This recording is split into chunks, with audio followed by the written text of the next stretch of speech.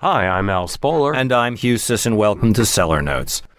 Well, the big day is upon us. Oh, yeah. And it's always a quandary for wine, especially if the way you celebrate Thanksgiving is in the Baltimore tradition with turkey and sauerkraut, which I dearly love. But that's a little bit of a challenge for wines. Normally, one doesn't go for your big cabs or your Chardonnays. And Alan, you've been kind enough to sort of give us a few suggestions that might work with this rather challenging meal. Yes, Hugh, and I've been standing up to the challenge low these many years, and I think I've got it figured out. Three wines that I think work really well are Gewürztraminer, particularly Alsatian, Pinot Noir, and Zinfandel. It is a very mixed bag, that plate of food that you got there, lots of competing flavors. But I think these three wines really work well. Let's start with Mosbach Gewürztraminer from Alsace, 2018 at $19, which is a very good price for Alsatian Gewürz. Many of those Gewürzes have, there are various levels of sweetness. They can be completely dry or as sweet as a dessert wine. This one is off dry plus, so it's a little bit sweeter than that, but it certainly is not a dessert wine.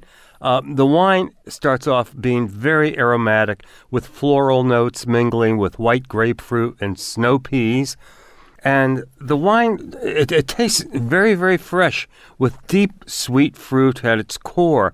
And balancing this is good bright acidity. The wine finishes with a very pleasant bitterness.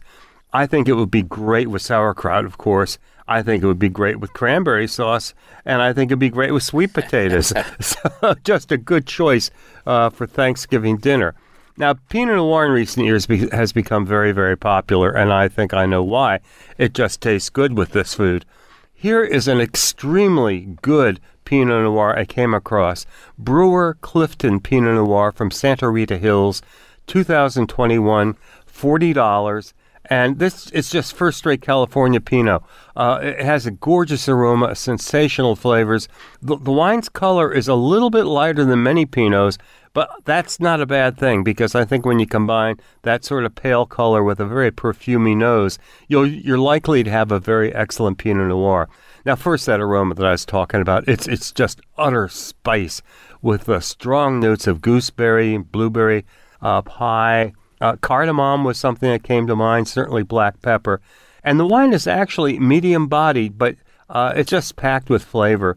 It starts with a soaring burst of spice, followed by a layer of sweet cranberry, which leads to sweet yellow plums, and then it ends with a sweet cherry finish.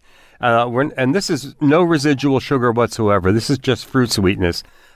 Just an excellent, complex, full-flavor Pinot Noir. That's Brewer Clifton Pinot Noir. I liked it a great deal.